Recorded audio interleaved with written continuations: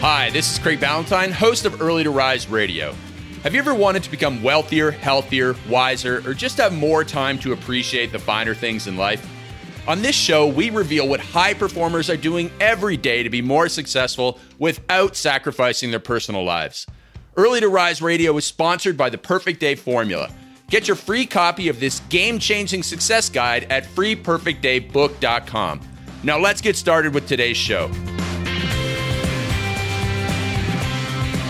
Let's talk relationships, energy management, and goal setting. My friend Emily Hayden interviews me, Craig Ballantyne, today.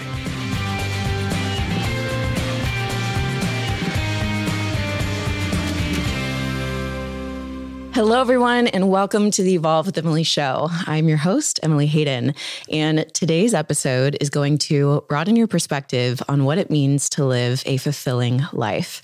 So without further ado, Craig Ballantyne, welcome to today's show. I'm truly so honored to have you here today. Oh, thank you so much, Emily. This is going to be a lot of fun. I think so too. So I was personally incredibly impacted by your second book, which was The Perfect Day Formula. So much so that my podcast listeners know that I've actually done a few episodes sharing some of your strategies and telling them all to go get the book yesterday and implement it into their life. Cool.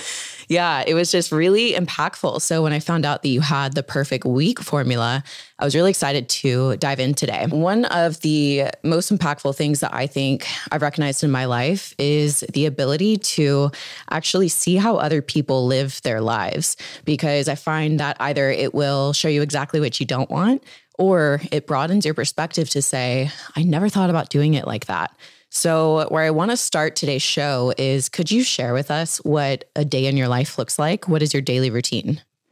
Absolutely. So I don't use an alarm, but I get up anywhere from about 3:45 to 4:30. So today, our daughter, she's 9 months old, and she was sleeping through the night, and now she's kind of getting back up in the middle of the night. So she got up around 3:45, which is actually perfect timing because that's the time of day I like to get up. So I'm as daddy, I'm on middle of the night feeding duties. So my wife puts her to bed and then does the kind of crying and screaming to put her to sleep every night. And then if she wakes up, we go to bed really early. So we go to bed, like, baby goes to bed at 6:30, 7 o'clock. We go to bed about 8 o'clock. And sometimes the baby wakes up at 9:30. That's not the fun ones. Gosh. But yeah. But last night was great. So she woke up at about 3:45. I went in there, I gave her a couple ounces, and she fell right back to sleep again. And then I went down and I started work. So the general schedule is 4 till 6 is my alone time. I think, I write, I go through contracts. I was going through an investment contract the other day, stuff that's really hard. I do the hardest thing first. And as a business owner, as an entrepreneur, it's easier for me to do the harder things first than it is for me to do a hard thing at this time of day, which is 3 o'clock. There's no way I could read that contract at this time of day. So then after that, 6 o'clock till 8 o'clock in the morning is family time. So hopefully you can't hear in the background, but my dog is drinking a bowl of water. But during the from 6, and so it sounds really weird, but 6 a.m. till 8 a.m., baby gets up, we feed her. So she's eating solid foods now. So we have a lot of fun doing that. And then 7 o'clock to 8 o'clock, our family goes for a walk. We live in Cancun, Mexico. And so we live in this area. Yeah, we live in this gated community near the airport. You fly over me when you're coming into Cancun. So whenever anybody's coming down for vacation, just wave out the window. Yeah, you'll see me just outside of the jungle. And we go for a walk. Dog goes for a swim. We get back about 8 o'clock in the morning, and then I go into my second work block, which is usually from about 8 until 11. And you'll find that my day is just really broken up. It's like work block, then breakup, block, then breakup. And so it looks like it's a long day, but it's actually about 8 hours of work. And so from 8 till 11, I really focus on revenue generating activities, on cranking out some copy, some sales letters, helping other people on my team with their sales approaches, maybe some role play sales calls or whatever. And then 11 o'clock, I go work out. At 12 o'clock, I have lunch. And then at 1 o'clock until 4 o'clock, usually I have another work block. And that's where I do all of this outward facing type stuff, calls, whether it's with a coaching client or whether it's with, a podcast like this. Mm-hmm. After this, I'm going to catch up with another CEO and just, see how he's doing and, see what's working in his business. And so that generally gets me to about 4:00. And then from 4 until 8, it's back to family time. So that's kind of like my little rotation. And I'm a big believer in time blocks. So I'd rather have a single 3-hour work block per week on a project than 3 1-hour work blocks on a project. Because if you do the 3 by 1 hour or 6 by 30 minute, you die a death of 1,000 cuts through transition time. Now, I would just add one more thing there, Emily, is that once upon a time, I was a broke, struggling personal trainer who could only work in sometimes 10-minute blocks. I mean, I wrote articles for Men's Health magazine while standing in a cramped subway car on an old BlackBerry for a long time, because that's the only time I could do it. Wow. And there's a really famous female short story author named Alice Munro, who actually won the Pulitzer Prize for literature. And she wrote most of her best-selling books when she was a single mother of 3 who worked in the bookstore below her apartment. And she worked in what she called the slivers of time, which was when the kids were off to school before she had to go to work. So there's time when you kind of have to muscle through and work in the slivers of time. But when you get to the point where you control your own time as much as you can, you need to work in big blocks of time, because that's where you'll have your huge breakthroughs. I remember reading your book that time and energy management combined was a new concept at that point for me. Whereas before in college, we did some time management courses, but it was quite literally just manage your time and put something in each time block. Whereas what I learned from you was like really assessing, when do I have the best energy for different tasks? So like you were mentioning, you wouldn't be able to look through that contract at 3 p.m. So I think that self-awareness is really important, just to be very aware of like when you have your best ability to work on certain things. Like a little visual that's really helpful for everybody is, whether you've had kids or not, you've seen the toy where there's a square hole and the child is supposed to take square block and put in square hole. Mm-hmm. And what most people do in their lives is they take a round peg and try and jam it in a square hole all day long in terms of their energy management. So they are doing that hard thing at 2:00, and maybe they just had a work meeting, and we all know we shouldn't eat a lot of simple carbs at lunchtime, but maybe they did have some simple carbs at lunchtime. They're falling asleep in their chair at 2:00, and they're supposed to be reading that contract that, oh gosh darn, they really should have read first thing in the morning, but distractions, social media, email got them down the rabbit hole first thing in the morning. So they burnt that time. And now they're trying to, to jam the square peg in the round hole at 2:00 in the afternoon. And so what you need to do is identify the time of day when you have the greatest energy, focus, creativity, and discipline, and do the hardest thing at that time. For most people, it naturally is earlier in the day, because as the day goes on, you get a whole bunch of emails, you get all your coworkers or team members or whoever is involved in your life bringing to you their emergencies. The kids get sick, you got to run there, this, that, and the other thing. And the next thing you know, trying to do something in the afternoon becomes impossible. And so take that most difficult task that requires your greatest energy, intensity, and focus, and put it in the time of day when you have the greatest discipline, willpower, and intention, which again is often early in the day. And when you match those things up, that's when you can get more done in less time. What about for those people that say, I'm just not a morning person, I can't wake up early? Yeah, it's a great question. And so now that I live in Cancun, I want to learn how to speak Spanish. And I've been doing it on my own for about a year. And today I had my first lesson with a tutor. And he actually, we were trying to talk about this, and I was trying to explain to him that yo escribí un libro sobre tiempo and rutina de la mañana. So it's like talking about the morning routine. He goes, oh yeah, my girlfriend's like that. And he was speaking in English at this point. He goes, my girlfriend, she gets up and she goes right to it. But for me, it takes me like 20 minutes to even acknowledge like my body is alive. And and we were talking about that. And listen, I totally understand people that are like that. And I also I want people to understand that my principles, my foundational principles are not it's not important about exact hour that you get up. It's about what you do with the hours that you are up. And so I had a very good friend of mine who built a $100 million business working between 10 p.m. and 4 a.m. And sometimes I'd work at his house. And so when I got up at 4 o'clock in the morning, that was his signal to go to bed. Oh my gosh. He used the same principles that at 10 o'clock at night, he attacked the hardest thing. And so it doesn't matter what time you get up. It doesn't matter if it does take you an hour for your brain, because that's just your body, right? It's your body. It's your body, mind-body connection, that it takes you longer than people like me, who I could be at work in 7 minutes, like from the moment I get up, right? I can just crank stuff out. Don't worry about me. Instead, again, go back to where is your greatest intensity of mental intensity, energy, focus, creativity, and make that time your time. Do not allow other people into it. Do not allow other activities into it. Do not waste it on the distractions. When you know that, it's usually about 90 minutes to 2 hours, and you can get like 8 hours, quote unquote, 8 hours of productivity in that 2 hours. If you compared to if you tried to do it at another time of day. So those people that wake up slow, listen, it might be 2 hours after you get up, but that's when you got to attack it. So self-reflection and introspection is absolutely critical for this time management and energy stuff. And then I know what other people are thinking. Well, I'm on somebody else's schedule. Maybe maybe they're high up in a company, or maybe they're kind of doing a side hustle and they got to work all day long. You may not get it every day.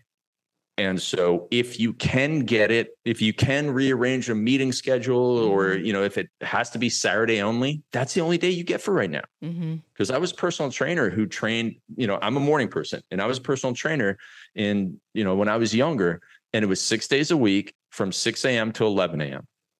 And you know what? Okay, great. Well, actually it was 5 days a week from 6 a.m. to 11 a.m. And then on Saturday from 8 till 11 a.m. And then Sunday, no. And so it's like, okay, the only 2 days I get my magic time is what I call that time of day is on Saturday and Sunday. And that's what I'm going to do until I make enough money that I'm able to sacrifice guaranteed income for future income by not taking clients on Thursday morning at 6 o'clock. And that was the evolution that I did to kind of take back control of my time. I think what I'm hearing is kind of assess where you're at and seek to optimize wherever you're at in your journey. So even if it's 1 day of magic time, know that you want to get to doing that every day, which is the beauty of, when you're creating your own life and business, you can actually create your life and business to be congruent together versus them always opposing each other. So you spoke a little bit on how important it is that when you identify this magic time to not allow anything to come into that. So that's kind of where I want to go next, is the idea of creating boundaries and non-negotiables. And how does this create more freedom in somebody's life? Because I think a lot of people hear boundaries and they think constriction, but in reality, they are to give freedom. So what are your thoughts on creating boundaries, non-negotiables, and how does that create freedom in one's life? Yeah. So I'll use a bit of a personal example that is not necessarily work related, and then you can kind of dig deeper into the maybe a work related side of it. But so if you go back in time to when I was a single guy and I had really nothing on my calendar. So I had this wide open calendar. There was no boundaries on it. And if anybody here is a single entrepreneur and who does kind of control their own time, online entrepreneur, you can look at your calendar and you can fill it with work. Like when there's no boundaries and there's a vacuum, it's like, okay, it's Tuesday. None of my friends are doing anything interesting. It's 5 o'clock. I've really got all my work done for the day, but I'm going to have dinner in maybe an hour or two. I guess I can work another couple hours. So there's no boundary there. And that actually puts you into a bit of a prison. And that, I wrote a book about how I had this really bad anxiety attack when I was younger, because I was working all the time with no boundaries on my work. And when I put boundaries on my work, it then made me more effective. So I said, I'm done work by 5 o'clock every single day. I didn't need to work more hours. I just didn't have any boundaries on it. And I ended up overworking myself, getting burnt out, having the anxiety attacks. So now what I do in my life is when I walk through that plan before, there was hard boundaries, hard boundary at 6, hard boundary at 8, hard boundary at 11, hard boundary at 1 or 2. Usually it's 1 o'clock to 4, and then hard boundary from 4 to 8. and hard boundary for the bedtime too.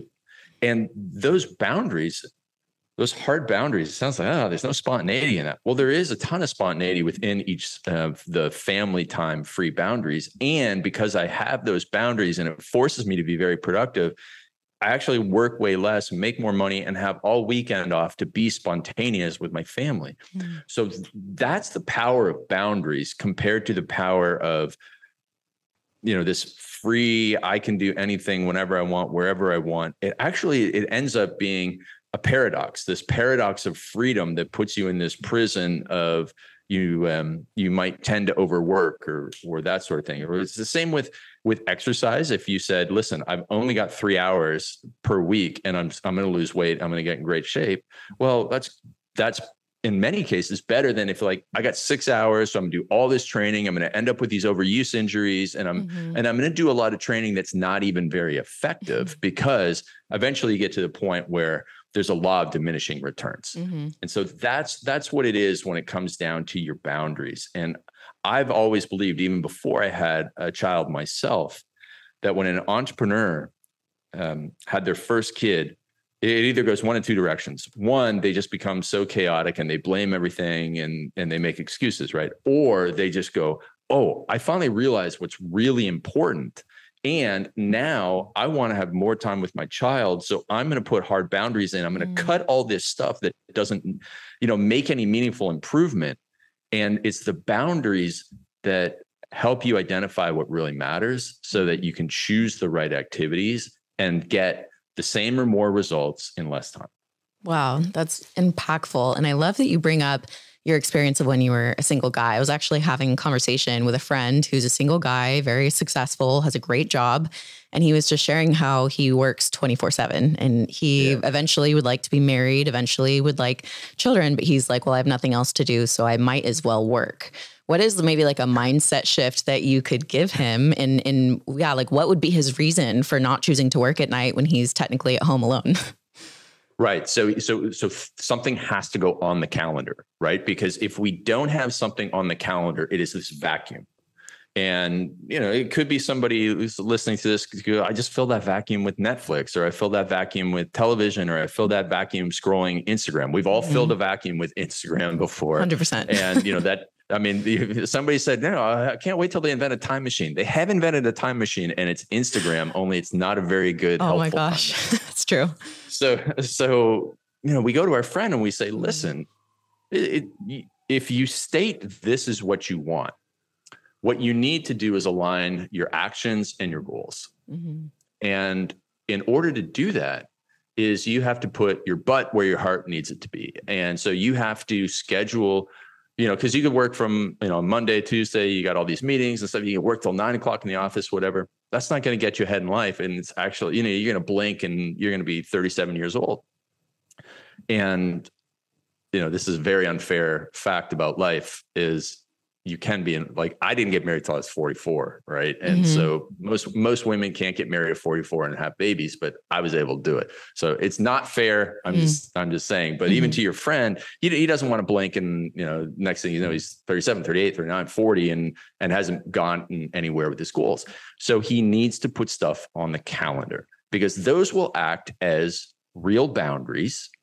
And it could be like he's going to join Ultimate Frisbee, or he's going to go and he's going to join this thing. He's going to join this other thing. He's going to do blind dates, whatever he's going to do. He's got to put that stuff on the calendar because that then creates the boundary. And the whole Perfect Week book that you have read came out of this experience that I had with a very successful entrepreneur, a guy named Bedros Keuilian, who I've known the guy for 12 years now, and we ran a coaching program together. And I lived in Toronto and he lived in California, and I'd fly down there to California and we'd do these 2 days of coaching that would end on a Wednesday, and it didn't matter. Wednesday, 5 o'clock, I've flown all the way down from Canada. We've had 2 great days of work. You think okay, the boys are going to go out and have dinner. He's like, okay, buddy, you're on your own. It's date night tonight. Every Wednesday, 5 o'clock, it's date night. This is a guy who had 60 employees. He has a fitness franchise with 500 franchisees throughout North America. Busy as heck. And it's a non-negotiable. 5 p.m. date night. It's on the calendar. Now, if you know that, what do you think his Wednesday looks like? Do you think it involves a lot of scrolling on Instagram? Do you think it'll, no, it doesn't involve any of that wasted time, because he's forced to be focused so that at 5 o'clock at night, he can go home, get ready, pick up his wife, and they can go out and have an important evening. Mm-hmm. And that is the same mentality that your single friend needs to take. And the person out there who's like, oh man, I really wish I could, work out more, but I work a lot. And, no, you just got to put the workouts on the calendar as non-negotiables, as, same as like when you put a dentist visit on your calendar, you work around it, you make time for that thing. And if I was to leave everybody just with, if they learn nothing else from this podcast, is to take the phrase, I'm trying to find time to blank, and change the word find to, change the word trying to I'm going to, mm-hmm. and find to make, mm-hmm. because you don't find time for anything. It's not hidden under the bed with the ab rocker you bought 20 years ago. Right. You only make time. Mm-hmm. You make time for what matters. And if you're finding that you're not finding time, like if you look at yourself and you, man, for the last 3 years, I said I was going to try and find time to learn Spanish or mm-hmm. do this, that. It's just not that important to you, and you should just let it go. That's a good point. If something's important to you, you're going to make time for it. So switch that and just go, man, if this relationship is important, I'm going to make time for it. This goal of mine is important. I'm going to make time for it. I'm not ever going to try and find time for something that's important, because you never will. In your book, you talk a lot about getting rid of distractions. And especially when you do have, for example, that family time, you talk about like literally putting your phone down and actually being present with your family. And having worked with multiple, big time entrepreneur men, have you, and I'm kind of bringing this from a woman's perspective, right? Because I have a lot of women listeners on the podcast. Let's say that one of them is really desiring more undistracted time with their partner, who is a high level CEO. He owns his own business. And so far, the pattern of their relationship has been that they have been so understanding, that they're so busy and so many people need them all the time, that they've allowed a pattern of constant checking the phone, constant texting or emails at dinner. How could this woman bring up in conversation in a way that would hopefully be received by this, entrepreneur business owner? How could they bring up in conversation that they would like more undistracted time while being conscientious of the fact that they do have a lot on their plate? Do you have any tips for that? The first tip is that you must lead by example. And I love this. One of my friends who is a parent told me that your kids' behaviors are caught, not taught. So if you want your spouse, your partner, your kids to put their phone away and be present, and we'll just start with that general approach, then you must never be on your phone while you're talking to somebody. So it starts with like, okay, so let's lead by example here. Great.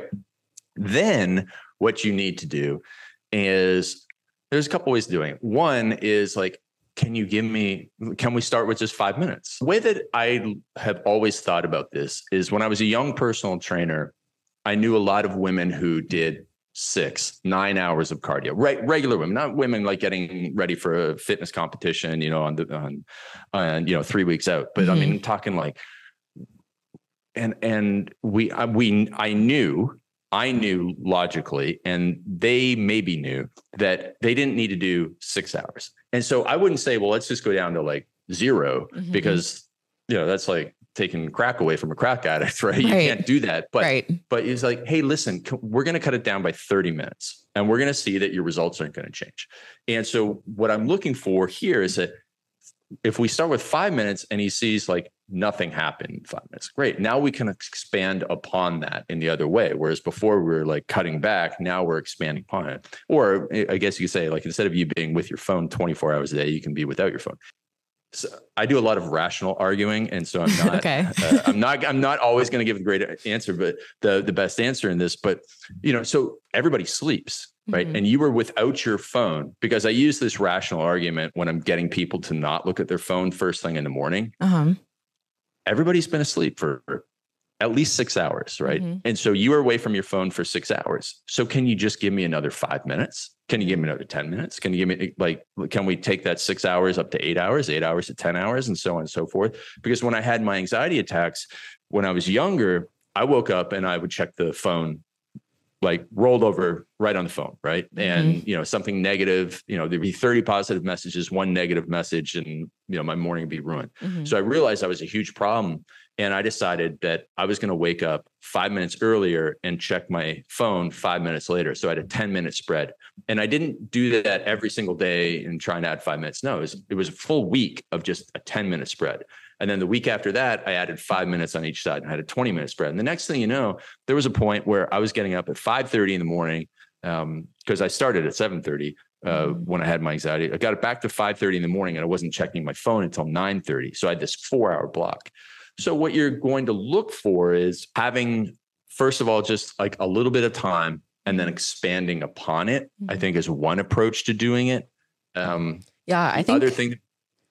think that's very practical and very helpful and an easy way for people to come together, because I can't really imagine a partner saying no to 5 minutes of undistracted time. And I feel like if you can get that yes, and you guys are both fully present in those moments, and then let them have their phone again when the 5 minutes is up, then it would be pretty easy maybe next time to ask for 10. So that's the rational way of doing it. Okay. Now, let me tell you what I've seen work for myself, right? Because I myself have been guilty of this. And it is clearly the emotional appeal, seeing the hurt in somebody's eyes when you're on your phone and you're at a restaurant and you're on your phone and you're both not Instagramming what you're eating, because my wife and I do this, right? But we're not checking messages between and that sort of stuff. But there was a time where I may have, been on my phone when we were having coffee or something like that. And you look up and they're disappointed. And honestly, like the whole rational thing, yeah, it could work, but nothing would make me change more than that. And one of the people on my team, the head coach in our coaching program, it was his daughter that she's 4 years old, and she looked up and she just said, "Why are you on your phone all the time, Daddy?" Like, they're on the couch, they were supposed to be having quality time, and it was like, and he just like, man, it was like getting stabbed in the heart. Oh my gosh. So, yeah. And so, like, honestly, at the end of the day, I don't want people to start, I don't want to say this because it's like, oh my gosh, what if this goes wrong and people get in fights? But at the end of the day, like, the real answer is, like, for, man or woman to sit there and go, listen, I love you, but I just feel like neglected when you are and ignored, and I'm hurt by the fact that you're on your phone while we're supposed to be doing XYZ, while we're supposed to be helping our kids with their homework, or we're supposed to be helping, like, yeah, you can then say, well, listen, 5 minutes today, 6 minutes next time. That's a rational way of doing it. But man, I don't know if anything's really going to be better than having that real adult conversation about, this is just not fair to me. Yeah. It's not cool. Absolutely. And I think just honestly expressing your needs, and maybe starting with, the need is coming from the fact that I love you and I really desire to have deeper connection with you that's undistracted. Do you think, this could happen? So I love your perspective on that. I always like to ask, like, I'll say one more thing. I sorry to interrupt. I believe it's very important to set the expectations. So it's very important to set the expectation about anything. You and I were like setting the expectation about the length of the podcast just before we started recording, right? And again, this kind of goes back to, if you're on your phone while you're doing stuff and talking to your spouse, and then you get upset with them because they're on their phone, like, they're gonna be like, whoa, what's going on here? Like, this doesn't, because you don't expect the same in reverse. But if you say, hey, listen, we're going to go, I'm really, really looking forward to this dinner tonight. We're going out, and, it's date night or whatever you call it, or, we're just going to go to the movies or whatever. I'm really looking forward to this quality time with you. I'm so excited. I'm going to leave my phone at home. Like, I leave my phone at home now on our date nights as much as possible, because I just don't want the temptation. And it's just so much easier. Now, usually one person needs to have their phone, but just setting the expectation, I would love us to not use our phones tonight as much as possible. And then you stick to that commitment. And I think that'll be another way of preemptively avoiding the guilt look or any arguments or something that comes up. But it's just like, this night I really want it to be about us and conversation and experience and that sort of stuff. And, it is difficult because sometimes you just want to capture the moment, and it's your phone. And then the dang phone is, may have notifications on it or something, or may pop up. And once you open that one message, again, you enter the time machine of the phone. It's true. It's a real hand grenade sometimes. So, you have it turned off in airplane mode and stuff like that. Or, you simply get a burner phone that's camera only. Maybe, sometimes, I have some clients with multiple phones that's just like, I just have to have another phone for being around family where there's nothing on it or for whatever, or they have a work phone where there's nothing on it except for their phone number. Because if I don't even know where my phone is. That's like when you get to the point where you don't know your phone is, that's when you're winning. Yeah. But because going back to like the entire topic of distractions, my visualization is to build a fence around yourself, that keeps the wolves out, the time stealers out. And so you have to have these systems in place with your phone, because if you take a look at what the actual phone, so the phone is full of things built by some of the smartest people in the world. We've sent our smartest minds to California to build little tools that make us addicted to our phone. That is unfortunate, but that's the reality. And if you think that you and your discipline are going to wake up every single morning without any systems and strategies and have your discipline beat the addictive power of 10,000 PhDs from MIT who are out there trying to make you addicted to your phone, you're never going to win that battle. That's so good. And so the question is, how do you build a fence around yourself? How do you build these systems that prevent you from getting sucked into the time machine of the phone? And for me, like, hey, listen, I'm human. I will get sucked into that time machine too at times. And phone is in airplane mode. Phone is physically turned off, physically is in another room, and it is in a desk drawer. And I know that's ridiculous. And like, listen, if I could have a shark protecting the phone from me, I would do that too. That's awesome. Not do that one yet. But I want all those levels, because there's been days where I've gotten to the point where I've turned it on and I'm like, what am I doing?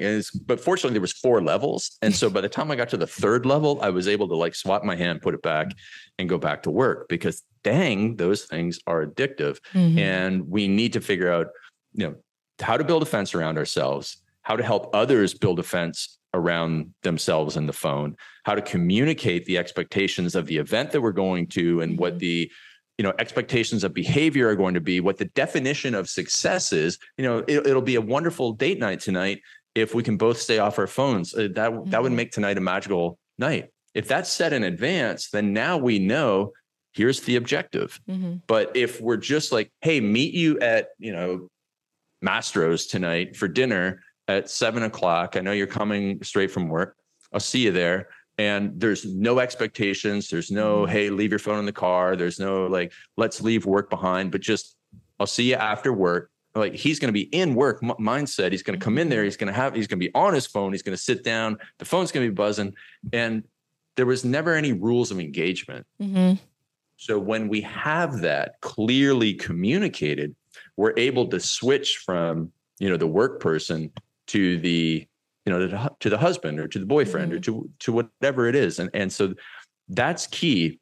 And that ability to switch, I've talked to mostly male entrepreneurs, I'll be honest. There's some women that I talk to, but mostly male. And those that work outside of the home and then go home and the young kids greet them at the door, I teach them this little, it's hard to shut off for a lot of people. And so I teach them how to shut off. I'm just like, hey, listen, remember that last summer you went to Six Flags and it was the greatest time and you were driving home with a smile on your face, and that, maybe it was like a Kid Rock, just picking Kid Rock here. I'm not saying anything about Kid Rock. Kid Rock song came on. It's just like, you were just having the time of your life. Play that song on the drive home from work. If you have to sit in the driveway and play it 6 times to settle down after a tough day, sit there and listen to that song, because when you go inside that house, you have to be world's #1 dad. And I don't care how much work kicked you in the stomach today, and so it's that mindset. And, same with when that man's leaving and going to the date night with his wife, listen to the song, turn the phone off, listen to the song that you got married to or whatever, first date, whatever, get yourself in the mindset so that when you show up to the engagement, to the event, you are in the right mindset for that. Because in this day and age, we switch roles a lot during the day. And sometimes you need little anchors like that. Yeah, I think that is such an amazing tool to use because it's hard not to carry work into life, especially when, you have your own business and a lot of your work is your life, especially for people who do social media, they're used to documenting everything. It is hard to create those clear boundaries. So I love your advice here to create those boundaries, have those expectations, the upfront conversations. The only reason I can give advice on any of this stuff is because I've had to figure it out for myself. Yeah. I had every problem that you could possibly imagine, and I have built a system to overcome it. And I love that. That's the best kind of advice is when it comes from personal experience, because you're like, I could tell you 35 ways to get it wrong. Here's what might work. Okay, so you have some personal non-negotiables that you mention in your book, and I wanted to kind of get into the mindset behind some of these. One of them, or a few of them, I'll mention a few. Do not swear, never hit snooze, write for 90 minutes a day, meditate for 10 minutes a day. And you have a few others on there as well. Actually, personally, just curious about the do not swear non-negotiable. I'm curious about what the intention was from the get-go. Why was that a desire of yours? Where did that come from? And then how long has it been? And have you noticed any noticeable positive impact in your life from not swearing? There's been some weird side effects of it. Okay. That I'll mention in a minute. But I'm not sure. Like, I remember I said dang like 2 minutes ago. I was like, I wonder how many people are going to pick up on the fact that I said dang on a podcast. They're like, who is this old guy? Anyways, so I have nothing against swearing. I'm swearing in my head all the time. But that's awesome. in 2011, so long time ago, I was working out, and some of the thoughts that were going through my head were, hey, Craig, you run this website where you tell people what to do all the time. So we have this business called Early to Rise, and I bought it off a mentor of mine. So it's been around for 22 years now, and it just gives, life advice and business advice and that sort of stuff. So here I am every day. I tell people what to do, and I don't know why it came up in my mind, but I was just like, but you swear a lot. So maybe you could quit swearing. That was it. Like there was no other thing. So I was like, okay, I'm going to quit swearing, because I also knew these two facts: that I never swore when I spoke on stage. Like, I just don't get these men and women who are dropping F-bombs on stage. Like, I do understand that you can get a lot of belly laughs from a well-timed F-bomb, but if you drop 25 F-bombs in a presentation, it totally ruins it, in my opinion. Could be wrong, right? So I was like, okay. But I never swore on stage, and I had never, ever, and still never have sworn in front of my mother. And I thought, you know what? I have control over what comes out of my mouth. Clearly, because I don't swear there and I don't swear there, but I swear all these other times just because, I don't have any rules. So I decided that day that I would quit swearing. And at the time I had an email list of 151,000 people in the fitness space, because that was where I started out in my business. And I just told them I'm going to stop swearing. So the first day I swore 6 times. The second day I swore 4 times. The third day I swore 2 times, and then I stopped swearing. And unless I see a giant bug, which there are a lot of in Cancun, I don't swear. So giant bugs and in my bathroom, it might come out. Yeah. So I just quit swearing. Now, that just was proof to me that you can kind of put your mindset to do anything. And it was funny. Like I was for the longest time, I was using the word sugar shack, to replace swear words. So sugar shack. Yeah. I don't know why that word, but so what are the lessons here? Yeah. 1, that you can do a lot of great things. 2, what really helped me was I used a model. So I have a friend who lives in England, and he's a little bit older than me. And he is just absolutely, when you think of a polite, courteous British gentleman, he's a polite, courteous British gentleman. And so I decided I wanted to be a polite, courteous British gentleman. Like, that's one of my things. And so, and that's obviously holding the door for people and opening it and saying hello. And I also like I've taken it to not to the extreme, but to the point where I don't look at my phone in an elevator. So when somebody comes in, I actually say hi to them because that's what a polite and courteous British gentleman would do. And he wouldn't swear. So I had this model. And, if you want to improve your fitness or you want to become a great female entrepreneur, you pick Emily as your model and you go, okay, well, what would Emily do in this situation? How would she react and how would she respond? So you kind of play that game. And so I had that. And then also, for me, punishments work well. So it's like, if I swore, then it was $20. Some people, actually, I have a lot of clients who have used websites or just, made this declaration that, they're going to put money. If they do something, they're going to give money to, a cause, not a cause, but like a political party they don't like or. Oh, that's funny. So you can do that. Yeah. I remember one time, and I hope I don't offend anybody with this, but one time I woke up one morning and after my work, I checked my email and it says, here's your receipt for sending $500 to Bernie Sanders. And I was like, what happened? Like, did somebody get into my PayPal? But It wasn't my PayPal. It was one of my clients who said, if I ever hit the snooze button, I'm going to send $500 to Bernie. And they were and I'd forgotten that they said that. And they were just showing me that, man, they had slept in. And they were like, never again. That's awesome.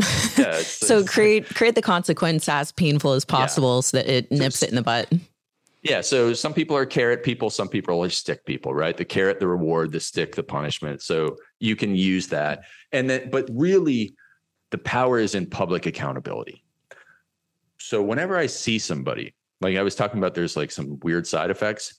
People freak out when they swear in front of me. They're like, oh my gosh, I'm so sorry. And I'm like, I really don't care because again, I mean, I think it's good to not swear a lot, but I didn't do it for that particular reason. Like that. I think that if you say the S word, you're going to burn in the H word. Right. I don't think that, but, other people, whenever they're around me and they have read the book or read any of my articles about it, or seem like I've got YouTube videos on how I quit swearing, and they get really like scared, like I'm going to punish them because they swore in front of me. So that's been funny. And then the other thing is that nobody has ever said to me that hasn't read the book or anything. Nobody has ever said to me, hey, I notice you don't swear. Interesting. So it's fascinating. I thought, when I started dating Michelle, my wife, my soon-to-be wife, or when she wasn't my wife, I thought she's going to be like, wow, you don't swear. Not once. That's awesome. No, nobody's ever noticed that I don't swear. Fascinating. And so that just goes to show you, and, hopefully you can convince your children of this, that you don't have to swear to be cool and have friends, because nobody has ever said to me, you'd be a lot more fun if you just drop some F-bombs. Nobody's ever said it. That's so true. Oh my gosh. That's so good. And I think it's very applicable for people who want to quit any habit, right? There's a lot of vices, as you call them in the book, that are just not helpful if you're looking to be the most excellent version of yourself. And I think it's up to each individual to identify what that is for them and then take massive action to actually create change in that area of their life. Before we end here, because I want to respect your time, we're coming up on 45 minutes here. Is there anything else that we didn't cover from the book that you would like to share, or maybe one last piece of advice for those people that are seeking to create change in their life when it comes to their energy management? And just one last piece of advice that you feel like you could offer them. I think one thing that is very simple, but every time I kind of make a video on it, people really go like, whoa, that's a great idea. And it's recently a friend of mine, one of my coaching clients said, what are your cornerstone habits that have helped you be successful over the years? And most people will think like, oh, Craig's written this book on morning routines and all this stuff and getting up early. And it's like, that's important, but it's actually your bedtime that is so important, because if you don't nail the bedtime, then it's harder to not hit snooze. It's harder to get up with energy. It's harder to stick to the plan that you want to keep. And for years and years and years and years and years, I was, when I was younger and going to bed later, it'd be like 11 o'clock. I want to go to bed at 11 o'clock tonight. And especially when I was a personal trainer and, I had to get up super early in the morning, it'd be like 11 o'clock. And then you look at the clock and it's like 11:30. And then you go like, tomorrow night, I'm going to go to bed at like 9 o'clock. But then tomorrow night it's 11:30, and it's like because there's so many temptations at night. And, that was before Netflix and all that stuff. Now today it's insane. Mm-hmm. So the tip that I recommend to everybody that a lot of people haven't heard before is what's called a reverse alarm. And a reverse alarm is simply an alarm on your phone that goes off an hour before bed. Everybody knows they have an alarm in the morning, but hardly anybody ever thinks having an alarm to remind you to get to bed on time. And so what we teach people in our books and programs and stuff is if you want to go to bed 10 o'clock at night, have an alarm that goes off on your phone at 9 o'clock at night. At 9 o'clock at night, that alarm means you turn off all your electronics, right? Because research shows that the blue light emitted from your electronics, keeps you up. And it's always like the last message you get and check at night that just like infuriates you every time. Facebook, right? It's always that last message. Just let it sit there overnight when it won't matter. And so, and then you do what I call old school activities. You read a book, you take a bath, you do your meditation, you make your lunch, you make your lunches for your kids, like you read to your kids, you talk to your spouse with no phones. Like you do all these things that, we would have done, my parents would have done in the 1990s when I was growing up, when we didn't have all of these things, so aside from the television, we didn't have all these things that would keep us up at night. And so now you actually can get to bed on time because if you get to bed on time, you'll generally get as much sleep as you're hoping to, provided, you sleep well enough and you didn't have an espresso 3 hours before bed. And now you can get up on time. You can have your best energy for your hardest task. You can have a great workout. You won't, want to go to Starbucks and get a Frappuccino because you're tired and cranky. Like it's that, I don't know if you've ever seen like the little domino, the tiny little domino that 6 dominoes later, it knocks down a door. That's right? Insane. And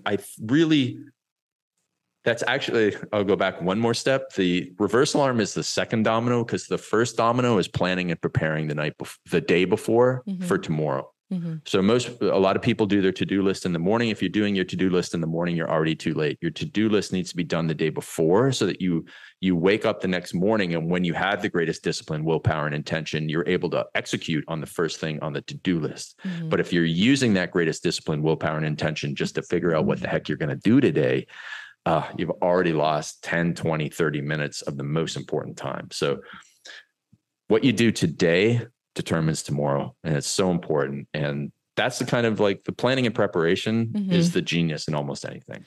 Wow. Thank you so much for sharing all that with us. And for everyone listening, where can they grab the Perfect Week formula?